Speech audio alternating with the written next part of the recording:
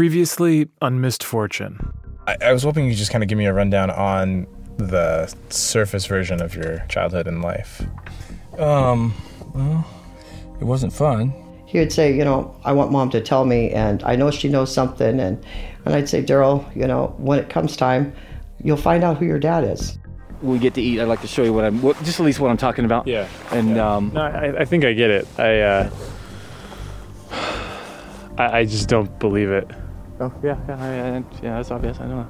You're not here to believe it. You're just here to write the story. And a good one it's going to be, because it'll be found one day.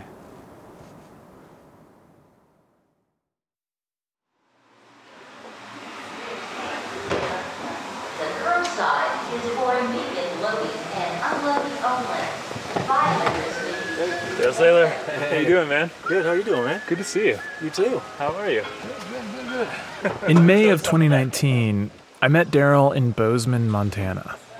It's one of the closest airports to Yellowstone. This was my first search trip in 3 years. It would also turn out to be my last. Daryl, on the other hand, had never stopped. Yeah. So how many times have you been back? I sort of lost track, but I'm definitely 54, 55, Really? maybe 60. Okay. In 3 years, even after moving across the country, Daryl had traveled to Yellowstone between 40 and 50 times. But even after all those trips, in a lot of ways, he was right where I'd left him. So you know the F. On the aspen tree? Yeah, it really does take you to the exact spot. He still thought Forrest Fenn was talking to him directly. He was still obsessing over an F carved into an aspen tree that looked a lot like the curves of the Lamar River. Yeah. My spot, and there's a drawing within that F that matches 100%. Uh-huh. 100%. But The main thing I remember from that drive from Bozeman to Yellowstone was this sinking feeling. When I left Daryl to hunt on his own, I think in the back of my mind, I thought he would come around, that he'd keep solving clues, instead of waiting for secret messages. But he'd been wandering basically the same square mile of Yellowstone ever since I'd last seen him. The only thing that had changed was now I had my own ideas about where the treasure was, and I needed Daryl to help me look. see, there's Walmart's here. Do you need anything from there at all? I was thinking about grabbing some snacks. Yeah, just food. But then he told me a story that changed everything I thought I knew about Daryl and the treasure hunt and what we were doing out here. And nothing was ever the same after that.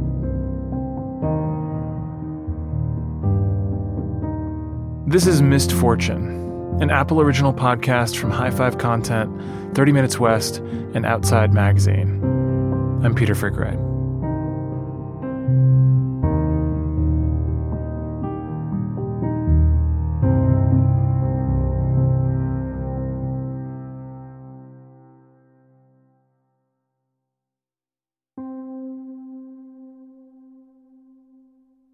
Before there was a Fenn treasure to find, Daryl spent much of his life consumed by a different search, looking for his dad. Remember, growing up, Daryl never knew his father, didn't even know his name. But not for lack of trying. In a lot of ways, finding his dad was Daryl's first treasure hunt. I mean, I interviewed anybody that I thought might have known him, from stories from my mom, my aunts, anybody. I mean, even as a police officer, I'm running, I have a database where I can run all kinds of things. And but if you don't have a right name, it doesn't matter what you have, right? Daryl's last name, Seiler, comes from the guy who married his mom, thinking he had gotten her pregnant, Bill Seiler. But as soon as Daryl was born, it was pretty obvious that he was not the child of two white parents. To his undelightful surprise, when I was born, I had this tan. Bill stuck around a few years, but Daryl doesn't remember much about him. What he does remember is that enough of his family was ashamed of his skin color that Daryl was hidden away when people came over, left at home for Christmas get-togethers. He was rejected. So he started daydreaming about finding the black side of his family and going to live with them. Started making finding his real dad the answer to all of his problems. He even started bugging his mom to tell him who he was. But she wouldn't. Because I can remember, like it was yesterday, when I was 5 years old, my mom telling me the story. And then I remember I was 9 or 10, and it was a different story. And I remember comparing those stories going, okay, she's not telling the truth. In one version, Daryl's dad had been a drug dealer. In another, a doctor. Third time, a police officer. No two stories were the same. No two stories were the same. So my early attempts, were just seeing if she might slip up or tell me the truth one day. When she didn't slip up, and Daryl grew up a little bit, he got more proactive. I can remember even sometimes looking at things in her purse or mail, just thinking I might find something that might have it in it, as ridiculous as that is. He never got anywhere with that stuff. All he had was asking his mom, and she didn't like talking about it. And in some ways, Daryl's persistent curiosity about his dad and the way he put this other family up on a pedestal must have felt like rejection. But eventually, she threw out a few names. I remember she saying, well, his name was Daryl. And I sat there for a second and I blew up. I said, you need to quit lying. And as soon as I said that word lying, she went into a rage. Got in my face. You say I'm fucking lying. I said, yeah, well, how would you name if this guy raped you or was a drug dealer and all this other stuff? Why would you name me after him? And then she said, maybe his name was Daniel. At a certain point, sometime in his 40s, Daryl gave up.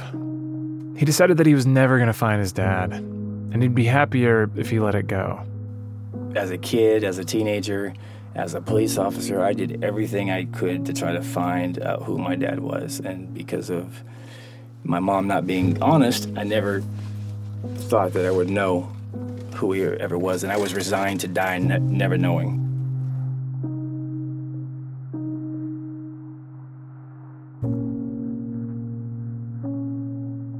But there's a difference between giving up, which he did, and losing interest, which he did not. And in 2017, he had a breakthrough, almost by accident.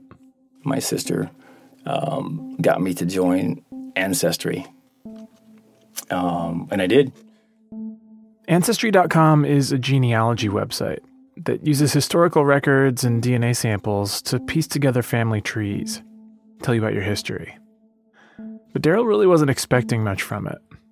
Even when I did the Ancestry thing, I thought they were going to tell me that, okay, yeah, your family tree comes from, this part of Africa, and, on the white side, it comes from this part of Europe. But it actually came back with these little hints that sort of like treed up to this particular family. The family's name was Cannon. So we started looking at all the men in his family tree and thinking through all the names his mother had given him over the years. Only one of them sounded familiar. And then once I looked him up online and saw him, he's a carbon copy of me, I said, wow, that's him.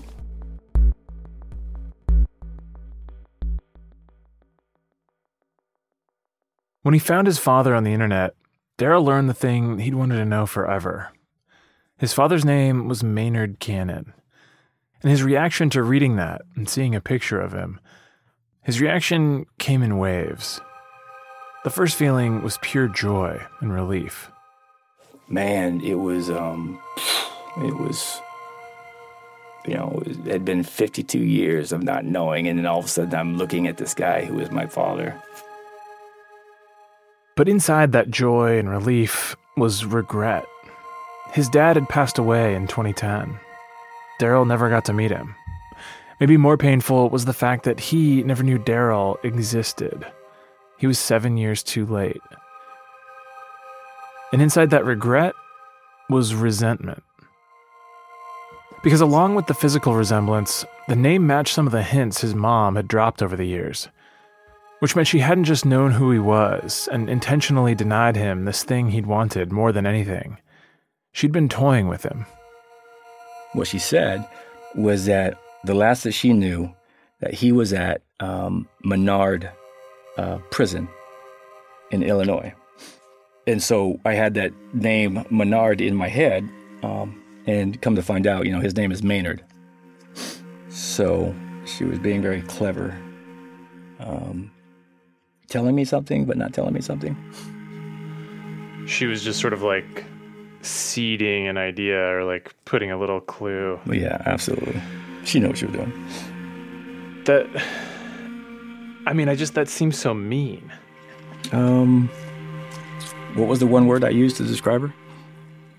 Yeah, angry.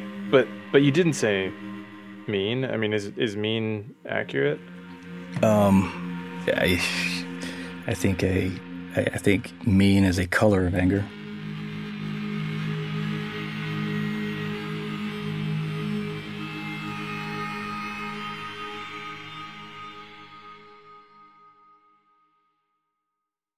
Just like finding a treasure, discovering a long-lost parent can be as complicated as it is joyful. The first thing Daryl did was fly out and meet the family and learn about his dad. But Daryl had built up his dad so much, it was going to be very hard not to be disappointed by the real person, whoever he'd been. Even if his dad lived up to Daryl's expectations, that would just deepen the regret that he never knew him. That's my dad. That's him when he's older. All you can do is try and live in the moments of joy. So in our hotel room, just outside Yellowstone, Daryl's telling me about his dad, showing me just how close to the tree the apple actually fell. So that same picture is... They look like brothers. And because fashion repeats itself, Daryl has a picture of him and a picture of his dad. At the same age, both getting ready for a night out on the town, wearing basically the same shirt. We didn't know each other. Isn't that weird? Yeah. You like the same shirt, the same flared collar, like it's 1980s Miami Vice. Yeah, yeah. And this was like late 90s, early maybe 2000, yeah. But 88. And that was just the first of a bunch of fun coincidences. So that's him when he was a sheriff. Uh-huh. This picture was taken like 6 months before he died. Wow. Just like Daryl, his father's first career had been in law enforcement. Just like Daryl, he'd gotten into law enforcement by joining the Army. They'd even gone through basic training at the same facility. That's the one I was talking about. See that picture there? Just like Daryl, he'd gotten out of policing and moved on to other things. Unlike Daryl, according to his cousin, Mark Porch, Maynard had conquered all those other things. Maynard was an innovator and creative genius. And I just don't say that lightly. People can use words like genius and just talented out of context. But he was a lifelong entrepreneur. In addition to being a visionary, Mark says, he was tireless. My uncle worked every day. I never saw a day when my uncle did not work. Rain, sleet, or snow, whatever his physical or mental conditions were, he would get up every day religiously going to work to make something happen for his family. The picture Mark painted of Daryl's father was daunting. Pillar of the community, force of personality, leader of men. Everything he did came back with returns. He didn't just start businesses just to be starting businesses. He started businesses to be successful. So everything he started was a success. And my uncle was he was a man's man. He was unapologetic. He was never a victim. Regardless of the circumstances, he always was accountable. So Daryl didn't have to worry about being disappointed by his dad. What he did start to worry about, the deep down fear of anyone with a successful father, was living up to his standard. So that's my dad. That's his dad. Oh, wow. He looked like Slick Willie, don't he? Yeah. He looked like he was in the movies. And that's my brother. Daryl wasn't alone in having to live up to Maynard's example, though. Long-lost fathers often come with long-lost families. I reached out to the family, and I went and saw them the next week, and Well, that was a shock to all of us.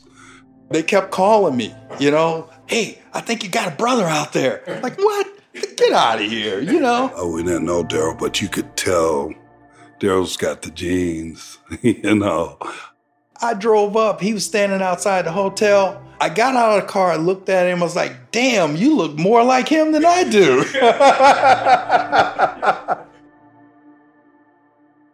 His new family welcomed him in with open arms, just like Daryl had always imagined. But the thing about getting what you wish for is that it doesn't change who you are. First of all, this Cannon family is huge. I mean, huge. I couldn't remember the names. I mean, there's kids and great nephews, and it just went on. And I was like, man, this is a lot of black people at once. Let's slow this down a little bit, because I've been living with white folks my whole life, so I didn't know if I was talking right. I didn't know if I was acting right. It was a little much for me, and I really had that thought about, like, can we slow this down a little bit?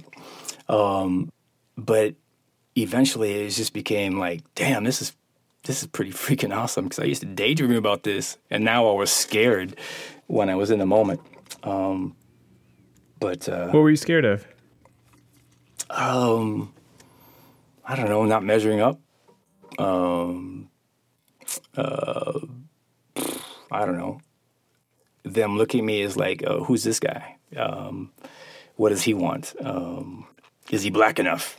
'Cause, in school, that's the, are you black enough to have these black friends? Are you white enough to have these white friends? And so that was always a struggle. And so, I don't know, all those silly thoughts go through your head when you're in a situation like that.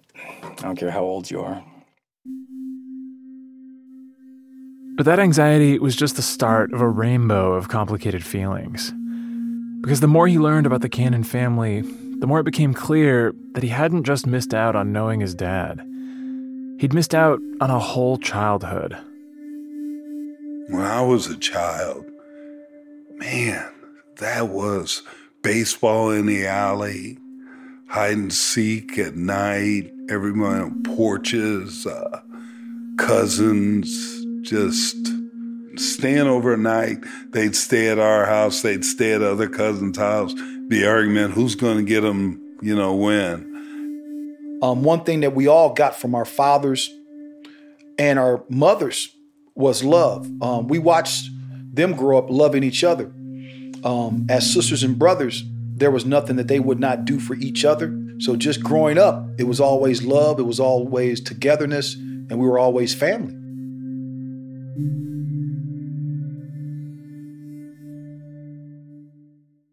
In addition to feeling like he'd missed out, as he got to know everyone, it seemed like every Cannon had their thing that made them special. Wayne Cannon runs the Peoria Food Bank, serving families in need and the homeless. Sherry Cannon worked in local politics. Then there was Carl. Carl Cannon. We've been lying to him all day long. We've been telling him we've been making a little digital project. You're actually on a show on Facebook. Carl Cannon worked with at-risk youth and prison inmates re-entering society. And he's been recognized for his community service not just by reality TV host Mike Rowe on Facebook Watch, but by pretty much everyone who gives out community service awards. These guys are doing freaking awesome things in the community. Here I have volunteered on Thanksgiving, 3 or 4 years, and at the Gospel Mission here and there, but nothing to the tune of what these folks have done and they're currently doing. As Daryl learned more about the family, he felt this pressure to do something special. And he responded to that pressure in a very predictable way. He decided the thing he could do, the thing that would set him apart, was to be the guy that found the Fenn treasure. Anything that you do that sets you apart from the pack. I didn't get drafted by the Lakers, and I didn't run for president, so that special trait has been this whole treasure thing, so that's what I went with.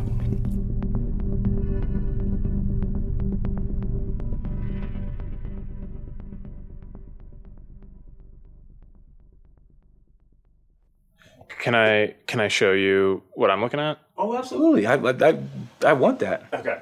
If Daryl needed to be the guy that found the Fenn treasure, I actually thought I might be able to help.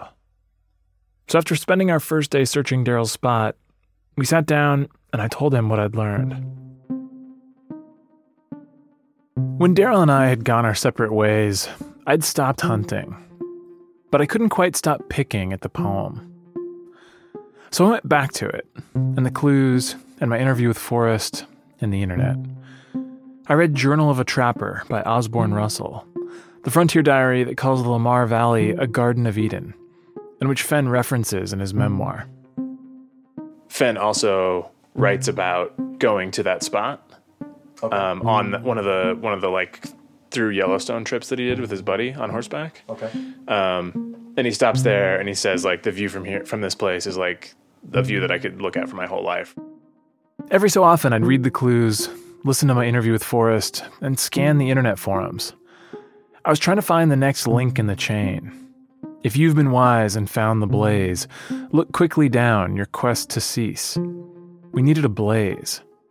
Something significant in the landscape surrounding a creek that you can't paddle up and a bridge that had been destroyed by heavy loads and then high waters. This is honestly what's kept me interested in this hunt for the last 3 years in the back of my mind, just because it seems really hard to fit that piece of information to any other kind of thing. Like a creek coming exactly, like this is Crystal Creek, comes exactly to a bridge that's only ever collapsed twice, one from a heavy load, one from water high. That's hard to not to look at and go, it needs attention. And for what felt like a random bridge and creek in the middle of Yellowstone, I found significantly more significance than I expected. The area around the Lamar River Bridge, including Crystal Creek, is the site of the Yellowstone Elk Trap. Giant fences funneling elk into a pen where the park could then manage the population of that species. The facility is still on old USGS maps from the 80s, and you can still see the scar from the corral in satellite photos. A white mark on the landscape where the grass was trampled so badly it still won't grow. And a scar on the landscape is kind of the definition of a blaze. There are also aspen groves up and down the hillside. Those are sometimes called a blaze of aspen because of the way their leaves shimmer in the sun. Or maybe we should have been focusing on an entirely different clue. The last two lines of the poem are, "If you are brave and in the wood, I give you title to the gold." Crystal Creek is one of the few places in Yellowstone where you find teepee rings, circles of rock that Native Americans used to anchor their teepees. Brave could refer to Native Americans in Fenn's vernacular. And in the wood, I learned, is to some people a darts term, meaning bullseye. Viewed from above, teepee rings look like a target. Maybe the treasure was in the bullseye, at the center, in the wood. But Fenn was always saying not to overcomplicate his poem, so maybe in the wood was more literal than that. Crystal Creek runs down Specimen Ridge, and Specimen Ridge is named for the petrified stumps, also known as fossil forests, that run along it. Fenn always talked about how his treasure hunt could last 1,000 years. Petrified wood is a symbol of permanence.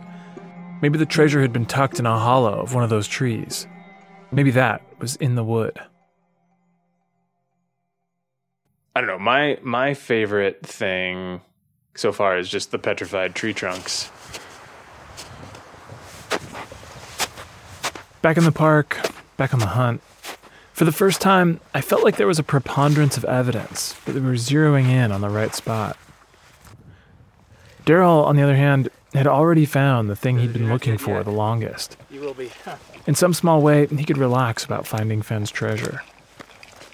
And with that calm, for the first time, came a little bit of perspective on everything he'd been through. I think we're not living if you don't have a passion for something to get done that's outside your comfort zone, that may be something outside your knowledge base. I think that's where life begins. So I think a lot of it's that. If I didn't be doing this, I wonder, I really wonder, what would I be doing? Would I be doing this stupid stuff that I was doing before this? You know, going out and chasing the wrong woman every weekend and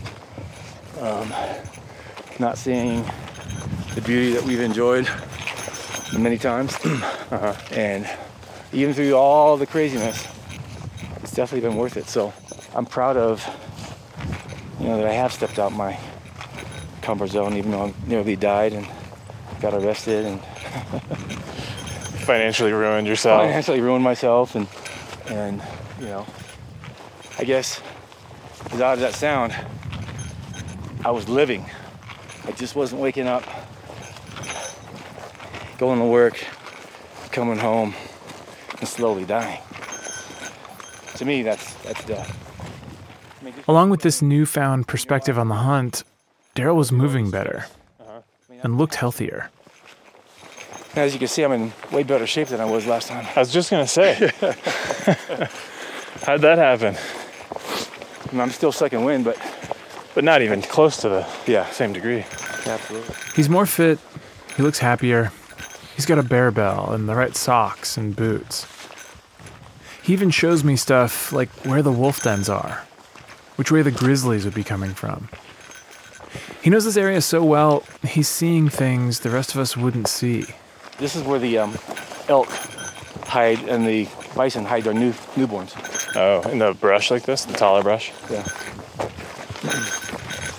Sort of hides them. Remember, this was a guy who, last time I saw him, was in every way his own worst enemy. Every time he went outside. But spend 3 years in the same valley, and you learn some things. Because what they'll do is the buffalo babies will try to run to no avail. They can't outrun a bear. Yeah. But the elk babies will just sit there and hide. And so Daryl was a competent outdoorsman. I thought we were close to the treasure. But even if we'd basically traded places, we both still had to hike up Specimen Ridge. Oh, I see a sign up here. Like a trail sign or something. Does it say Forest Fen's treasure?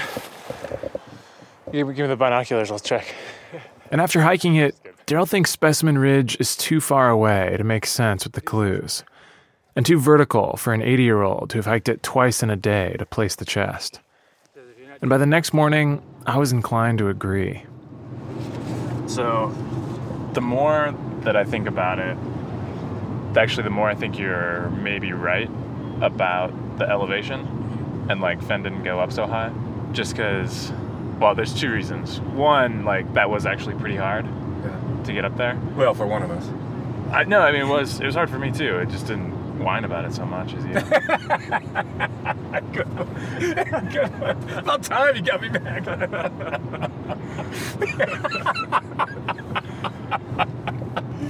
Oh, good Lord, that's funny. But two, like, so I was rereading the poem last night after you fell asleep fully clothed at 7:30 at night. He's on a roll, ladies and gentlemen. He's on a roll. With the lights on and the TV on, and slept all the way until 8 o'clock this morning, pretty much. Anyway, so I was rereading, and if you take the first 4 clues and then you go at the bridge, it seemed like the rest of the poem was funneling us here, to where the Lamar River Bridge crossed Crystal Creek and the Specimen Ridge trailhead, where Forrest Fen could have parked his car and then walked in any direction to hide the treasure. And wherever he went, that was the spot where Fen originally planned to die and cement his legacy as a finder and hider of treasure.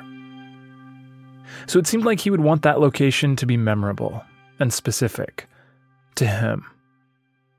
And that was an idea you could match to the landscape. Because if you follow Crystal Creek up the hill, away from the Lamar River Bridge, about 1/3 of a mile, there are a couple of groups of trees.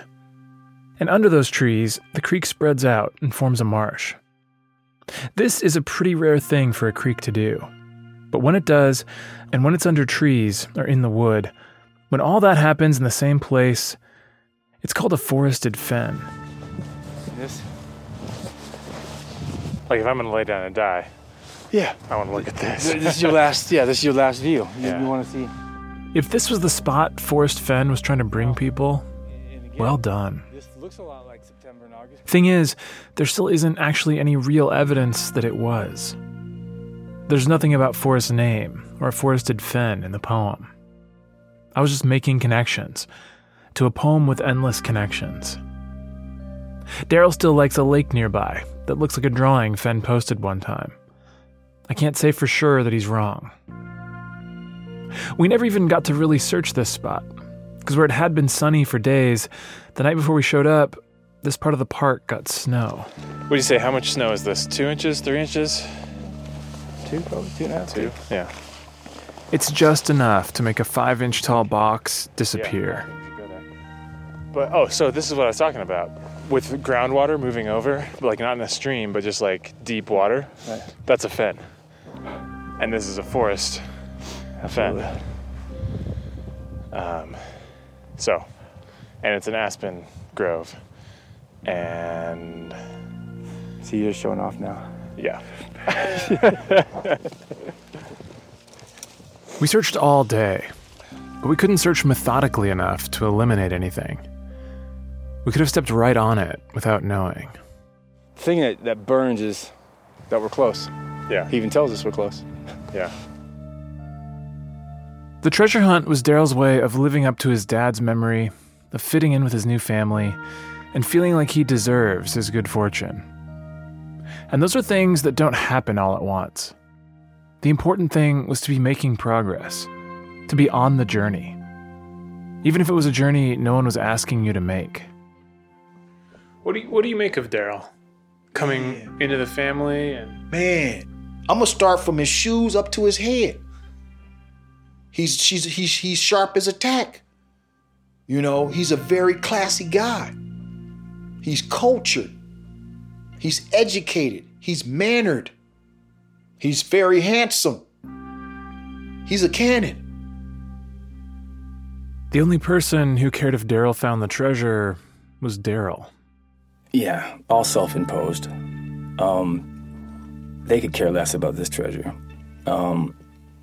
They took me in as if they knew me for, my entire life. To be embraced as a member of the Cannon family was to have the door opened on real, unconditional love.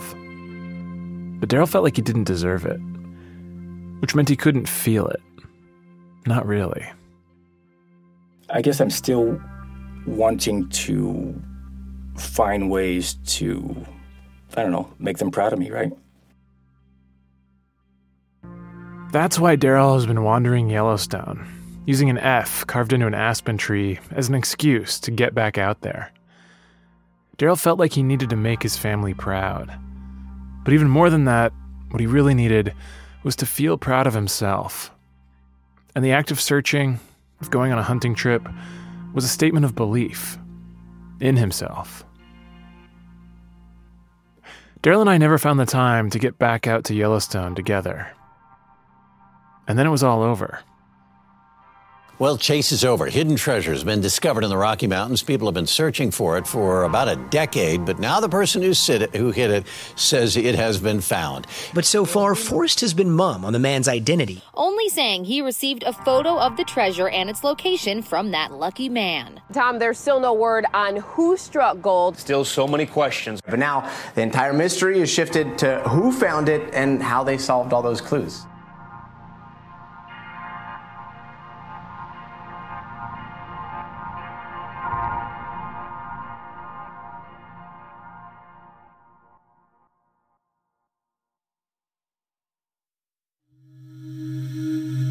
Missed Fortune is an Apple original podcast produced by High Five Content in association with 30 Minutes West and Outside Magazine. The show is written and hosted by me, Peter Frick-Wright, with writing, editing, composing, and sound design by Robbie Carver. Story editing by Michael May. Additional editing by Alex Ward and Tiara Darnell. Additional production by Ann Bailey. Fact-checking by Matt Giles. Final mix by Stephen Cray. Michael Derman is our line producer. Accounting by Matt Rock. Additional consulting from Jean McHale-Waite. The executive producer for High Five Content is Andrew Jacobs. Executive producers for 30 Minutes West are Peter Frickright and Robbie Carver. Thanks to Outside's editor-in-chief, Chris Keyes, and Michael Roberts, director of audio.